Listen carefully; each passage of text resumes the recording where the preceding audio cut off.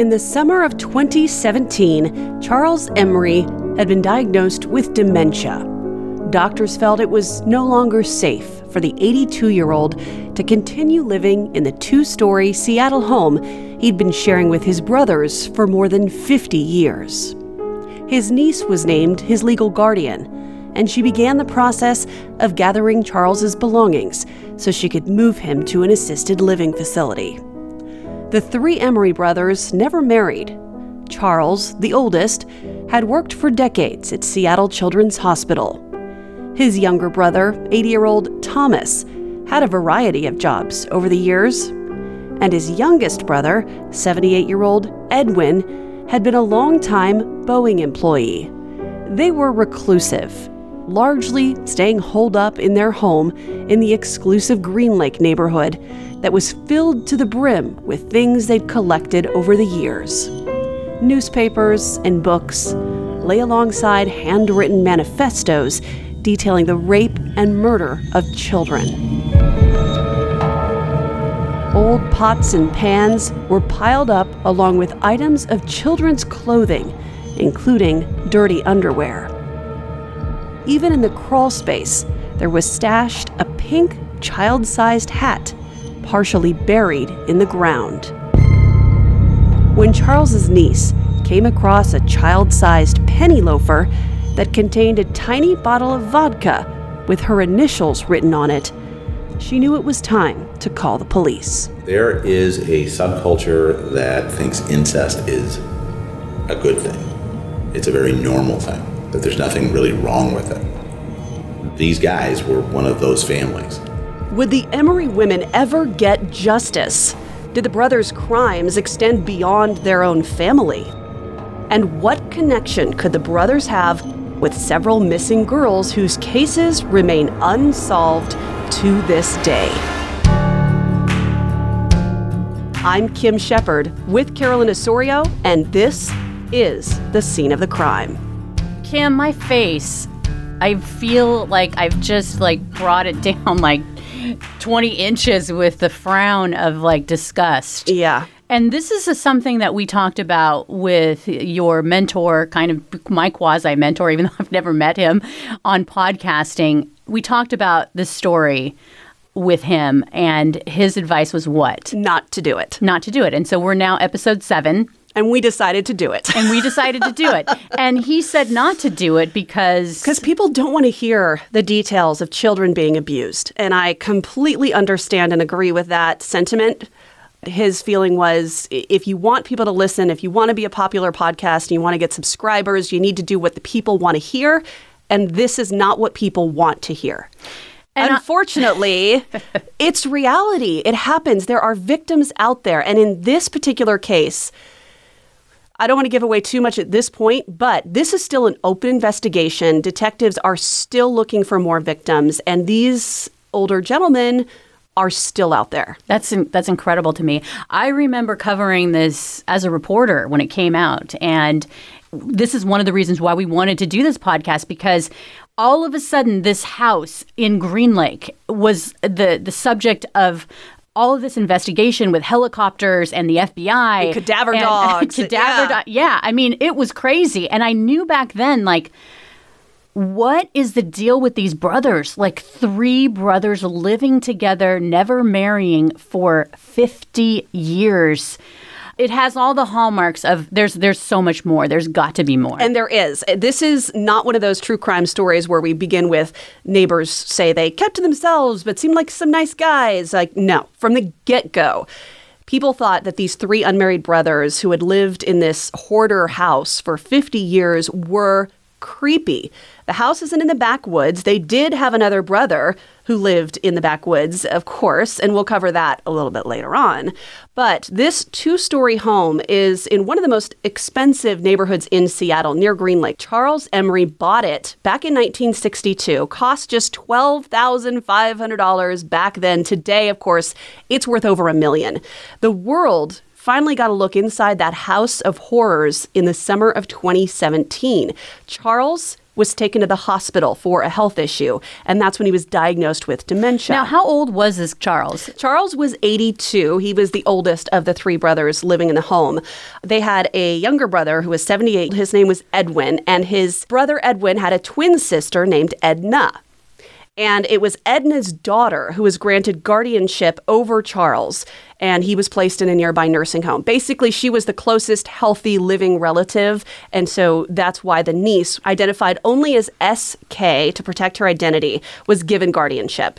So SK went to the brothers' home. She started the process of cleaning out the garage, and she discovered not only that penny loafer with the vodka and her initials on it, but she also found child exploitation photos, children's clothing like the stained underwear, dozens of children's penny loafers, toys, and movies.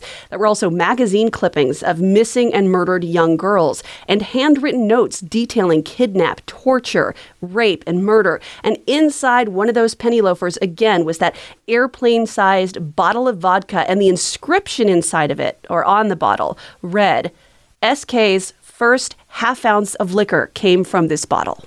Did SK know that was... Had she been molested by her? Yes. So what do we know at this point? So we know is that this was a family abuse situation. This was an incest situation. SK, her mother, both told police that they had been abused by the brothers when they were younger. But nothing was ever really done about it. Did SK know? Did she have a recollection of why that penny loafer, was that her penny loafer with the vodka in it? Yeah, she did. Apparently there was a connection that it was routine for them to have the kids wear penny loafers before the abuse started, according to the manifesto, and according to what was reported by SK and her mom. They also reported that they would give them things like soda with vodka in it ahead of the abuse. And so the abuse happened all these years later. They don't have any children, and so she's tapped to take care of her abuser. Her abuser. Okay. So Seattle police say it was clear the brothers had spent a lifetime amassing child pornography and sexually abusing children. There were also handwritten manifestos by Charles, what his brothers referred to as Charles' hobby.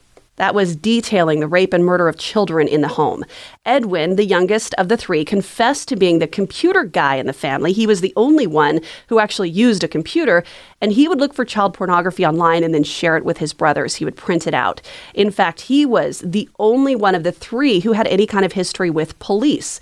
Several years earlier, he had taken his computer in for a tune-up, and the IT tech reported to police that he had found a single lewd image of a child. Captain Mike Edwards is commander of the high-risk victim section at the Seattle Police Department. It was a single image case. They're not comfortable with charging those because they're not a registered sex offender. It's just difficult to get a conviction. The only thing we could do is to go out and see if they'd be willing to talk to us, which they weren't. So it shut that case down.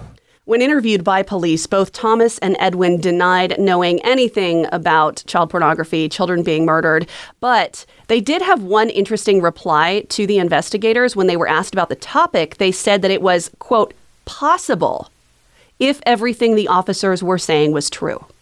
So they were still protecting their brother. And themselves. But they did say, which is a huge thing, if they're smart enough to know, hey, you know, when Edwin got busted with that child porn, to not really answer their questions and not let them search their home. So it shows that they have some cunning and a little bit. Police say they were really good at changing the subject during interviews. Yeah. But the fact that they would say maybe when they lived with him for 50 years, I mean, one could say is probably. Right. So when Charles was interviewed, he said that all those stories he wrote about kidnapping, raping, killing, dismembering children were fantasy. And he denied that he himself ever possessed any kind of child pornography. But in the end, all three brothers were arrested, and the brother's niece and her mother were formally interviewed. The abuse that they had suffered at the hands of the brothers was so severe that Edna, the twin, was forced into foster care. I think it was generational. I think that at that time, in that generation, they just felt that was more appropriate. So she gets sent away. And like this I said, is making me nothing so happens with any of the rest. It was reported differently back then. Differently? They reported it, there's a behavior issue going on. They can't, large family, lots of kids. And so basically there were 7 kids in the home, and the parents were just like, hey, we're having trouble wrangling all of these children. One of them wanted to go into foster care. to get away from the chaos. And so the authorities went ahead and, followed their wishes. Talk about victim blaming. So she gets molested by her brothers. Then she is the one that's got to leave the house and go into foster care. And there was never an investigation of any kind into any sort of abuse. It was just seen as the siblings weren't getting along. So what do? Well, why don't we just move one of them out and their problem solved? This is like reminding me of, we're going to be doing the Green River Killer episodes coming up soon, and so I don't want to detour it here, but a lot of those victims could be the sister, where they were put into foster care, victims of their own family, and then they get victimized again. And it's like, when are we going to start listening and taking care of these kids? I mean, nowadays, there's even more foster kids that are staying in hotels because they can't find enough placement for them. I mean, it's just... I'm glad we've come further than what we were, and Mike, will probably say, yeah, it's better than what it was back then, but it's still not good enough. It's not good. Yeah, well, and not only was it the twin and the niece that were abused, but it's alleged that Charles and Edwin also abused their niece's young daughter. 3 generations, all abused by the same brothers. How... Now, and I'm asking the question because, and you may not even know the answer, but why would the sister let her daughter with these guys, right? And then the daughter let her daughter with these guys? So she said that she allowed Charles Emery, the man who had abused her, to take her daughter to Hawaii with him at least once because her mother would also be on that trip. And she thought her mother would be able to protect her daughter, even though her mother was never able to protect her. Or herself. It's an unbelievable line of thought, but that is the reasoning that the niece gave. So we've got 3 generations abused by the same men.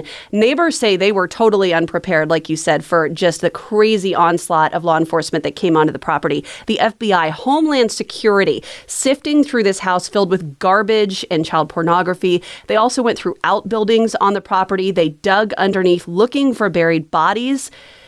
And they didn't find any, but they did find a flyer for a missing 10-year-old girl from a neighboring county. Lindsay Baum had disappeared after going to a friend's house June 26th of 2009. I remember that brother. That was a huge case. Yeah, so remember that brother I was talking about that was living out in the woods? Well, his name was Don, and he was the oldest brother. So there were 4 altogether, but he had passed away in 2016. Kim, I'm not getting a good feeling here. No. He's the eldest brother of these other brothers. Yeah, his home was in Shelton, about an hour and a half outside of Seattle, but that's not far from where Lindsay Baum went missing. So, of course, investigators immediately searched his property. For over 30 hours, they were again using cadaver dogs, scouring every inch of the 17-acre property. No sign of Lindsay. Her remains were finally found, actually, just a month later. They were uncovered by some hunters on the other side of the state. And I think this is really interesting because they searched the homes in August of 2017. Lindsay's body was found in September, just 1 month later. And to this day, investigators have not been able to identify her killer. So in my mind, the question remains open, whether these brothers had anything to do with the disappearance and death of Lindsay Baum. After the research, and I don't want to get ahead of your story, but after the research that you've done, what are you thinking about these brothers? Are they smart? Are they calculating? Do you think that they were capable of killing? I mean, we know that I would say absolutely capable of killing. I mean, nobody thinks about death, writes about death, makes pictures and mementos of death without, obviously some morbid fascination with it. I mean, unlike us, where, we talk about these stories in a way that I hope comes across that, we're rooting for the victims. We are rooting for the people who might be victimized, and we're hoping that by hearing these stories that doesn't happen. Mm-hmm. These guys were not. They were rooting for the killers. So now, Charles, you said he had dementia, the one who had the manifesto. So they couldn't really, could they interview him? They interviewed the other 2 brothers. So all 3 of them were arrested. Originally, they were being held on bail. 2 of the brothers, Thomas and Emery, they spent just 9 months in jail because they were convicted on the child pornography charges. But police could never find enough evidence to prove there were ever any children actually in that home. So 9 months, they're out. and they're back at that Green Lake home. Wait a second. Well, Charles is not. Charles is at Western State, which is a state mental facility. Not a good place. He was basically deemed, unable to defend himself, mentally unable to defend himself at trial. And so he has been sent to Western State Hospital, where he will likely remain for the rest of his life. Okay, so at least he's out of, harm's. I mean, he can't hurt anyone. But the other two, they are back in that Green Lake home. And from what I understand, when I was following the story as a reporter, there's like 4 elementary schools. There's parks, there's schools, and there is, an order that keeps these two brothers from being near children. Mm-hmm. But at the same time, I mean, they live in this residential family type neighborhood, and they have to be able to come and go from their home. And there are neighbors around them that have children.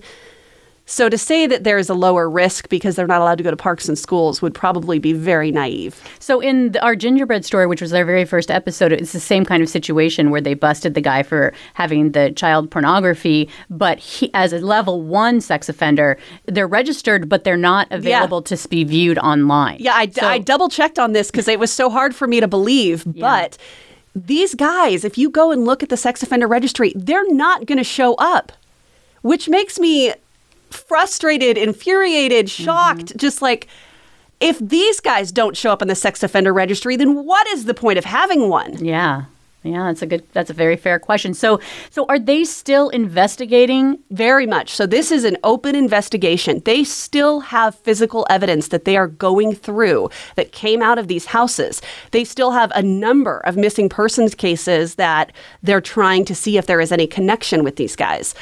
Their tip line is open, and the captain said, he would love to hear with anybody who has information on this case, because they really want to ensure that, they can bring justice to the Emery brothers, even though the sister, her daughter, her granddaughter were abused, and those cases will never find justice because the statute of limitations has expired. This is an interesting question, I think, to ponder, and I'd be really interested to see what our listeners think about spending resources on a case where, the one brother's dead, the one that's, was in the woods. The other brother's in Western State Hospital with dementia. And then there's the two that basically are still living in Green Lake, and we don't know if they're up to their deeds. We don't know what they're doing. Is it worth the taxpayers' money to continue to, some people would ask, do we want to spend taxpayer money when we don't have enough police officers on staff right now and budget constraints and all those things to find justice for potential victims that we don't even know? We don't know. I would argue absolutely. In a case that has this much evidence, and the fact that there are so many missing persons, missing children in the area that deserve to be found, that deserve justice, I would say absolutely it is worth it. Here's a little bit more talking about the family abuse history of the Emery family. We uncovered out of interviews that there was a lot of sexual conduct and activity against these other siblings and their children much later on from these brothers, and never reported. The family did not apparently concern themselves that it was anything to be worried about. It was normal. We also, got information from the statements that this went back several generations, that type of behavior, that it was somewhat normalized within the family. None of us would ever think that way, but this family apparently did. And then when these girls were able to either get out of there or placed someplace else with old enough to get out, then they left and never came back. And they've kind of gone to the four winds. As far away as California, different states. And so it's taken us quite a bit of time to track all of them down just to see if, is there anything that drops within that chargeable window? And all of them were well outside. So far, they have found multiple victims. Unfortunately, because of the statute of limitations, there's nothing they can do about it. That is disgusting. I don't think there should be a statute of limitations on child abuse, especially sexual abuse. That sticks with you for your entire life. You will never be a quote-unquote normal person after suffering abuse, especially at the hands of family members and having it not be recognized. I almost feel like the only way an abuse victim can move forward is for the abuse to be recognized and dealt with. Mm-hmm. But when the abuse is denied by the entire family, the entire community, those victims, I don't see how they could ever really move forward with a normal life. Well, this, as I was thinking about this case, I was thinking about what's that Disney movie where their parents die? Every single one of them. Oh my gosh, no, not that one. Every movie. Okay. This is the one where it's about a few years ago, and I'm totally spacing on the name, but basically it's like it shows there's the happy and the sadness and what is that one the called? Emotion, Inside Out. Inside Out. And my son is always wanting to watch that, and I can't handle watching that because you see these things happening to this child, the bullying and her parents getting divorced. And it just shows you how fragile childhood is. Like children are so, they can bounce back for the most part. They're so resilient.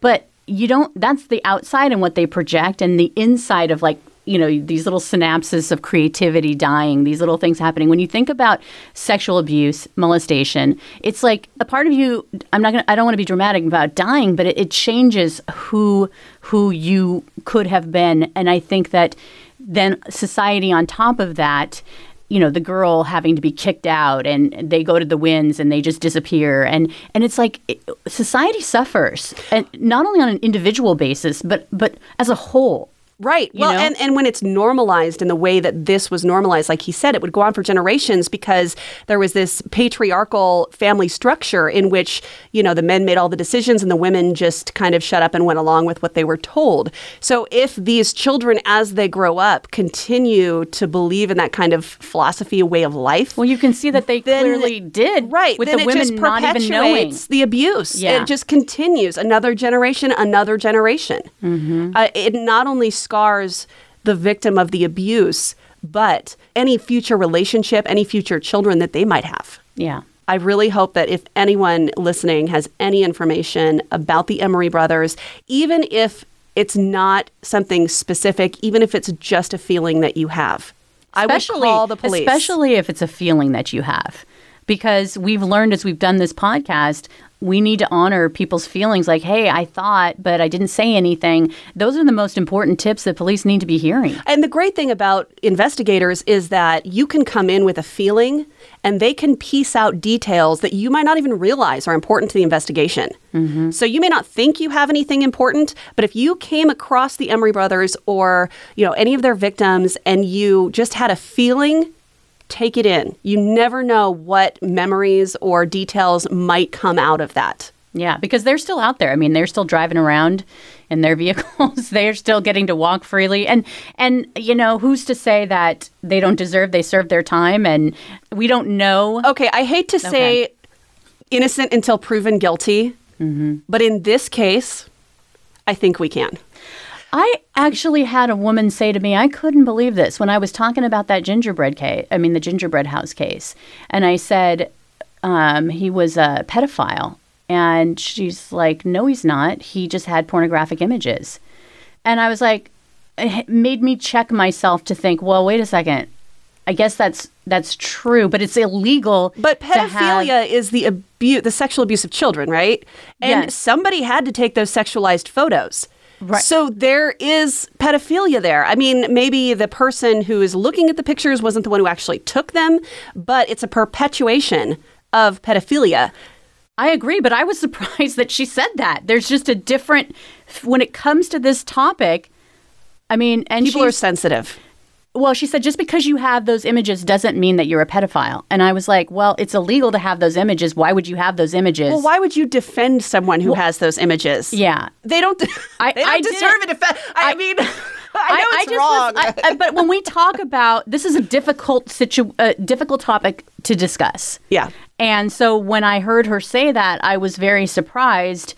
And then it made me think of, well, technically, if you have pornographic imagery, it is against the law, but it doesn't necessarily mean that you are underage. Yes, people. Yeah. That you are a pedophile.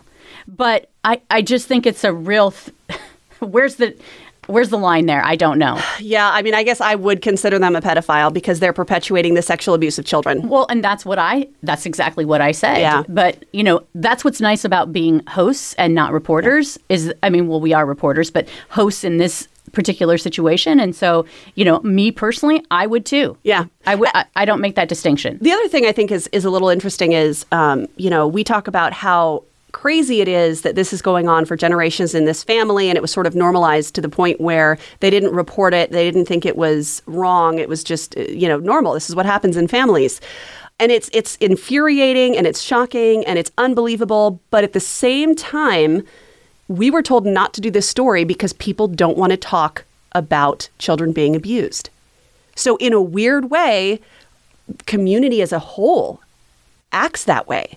Yeah. That we don't want to talk about it. This is too gross. This is too wrong.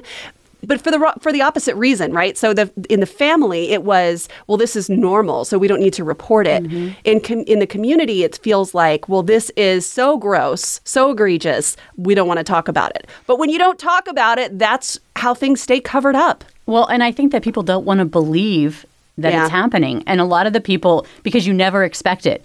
There was a teacher at my kid's school. Oh, awesome teacher. Everybody liked this teacher. And then it comes out that, in fact, this teacher was molesting children.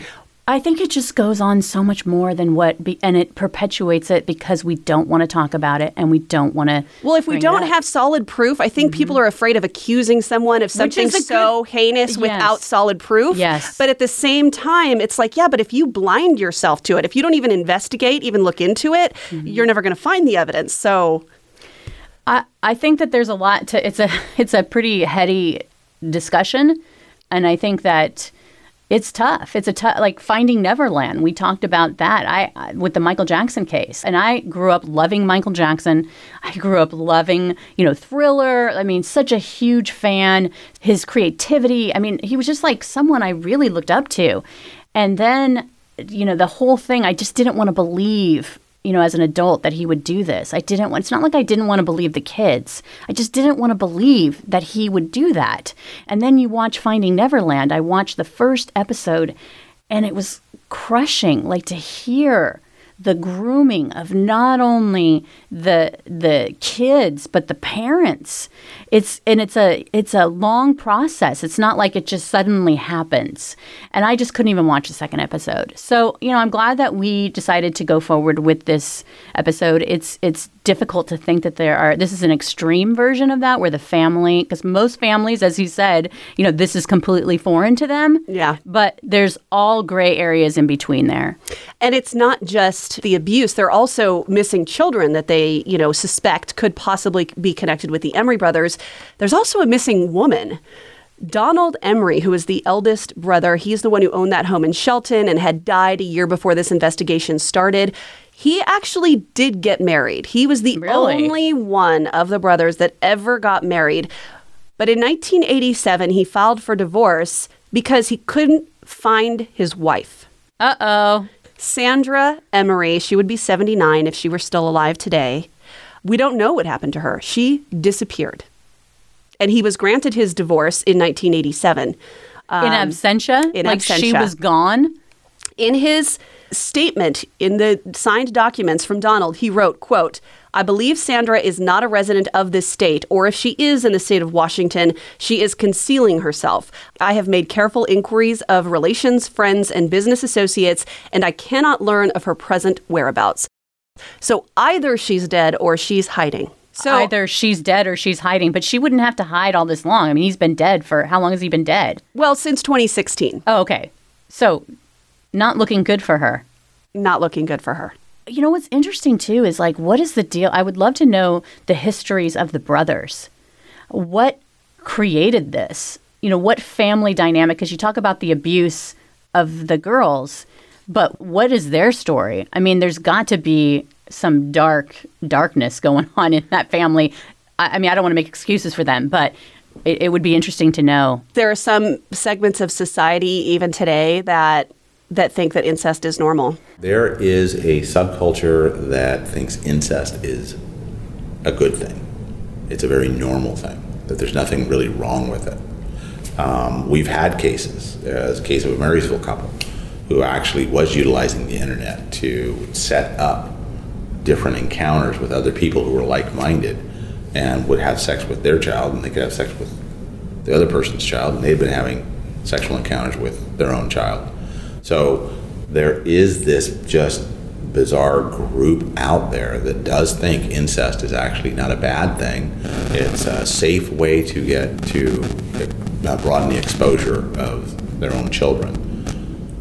These guys were one of those families that clearly it was like, well, boys are being boys, and we'll just let them go ahead and explore themselves, and then it's good for the daughters because they're getting in a safe environment, they're getting exposed to this type of thing as well. They're not the only family that have this belief system, and the patriarch of the family makes all the decisions, and the thinking that, well, your daughter's going to have sex eventually, and if it's in a controlled environment with someone who cares about her like a family member, then that would make for a better experience. Yeah, I mean, I don't even think that they have books. Do they even have a lot of books out there on incest? I mean, it's like I've never looked.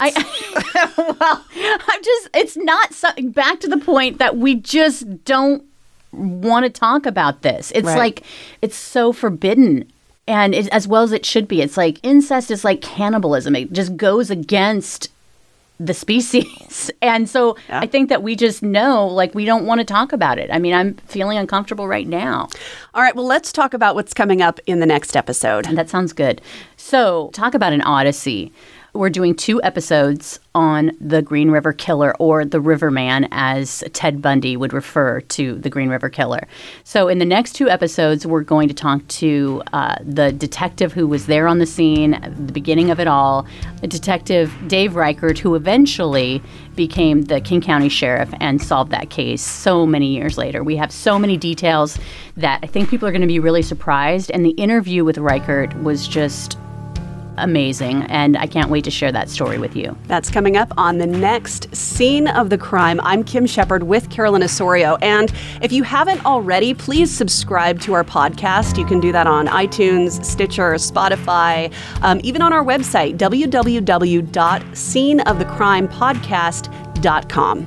And join our Facebook page. We have so many conversations going on now with people who either were familiar with the cases that we've been doing or just want to add their 2 cents. And we would love to have you. And Kim and I are on there frequently, so we will definitely respond to your questions or comments.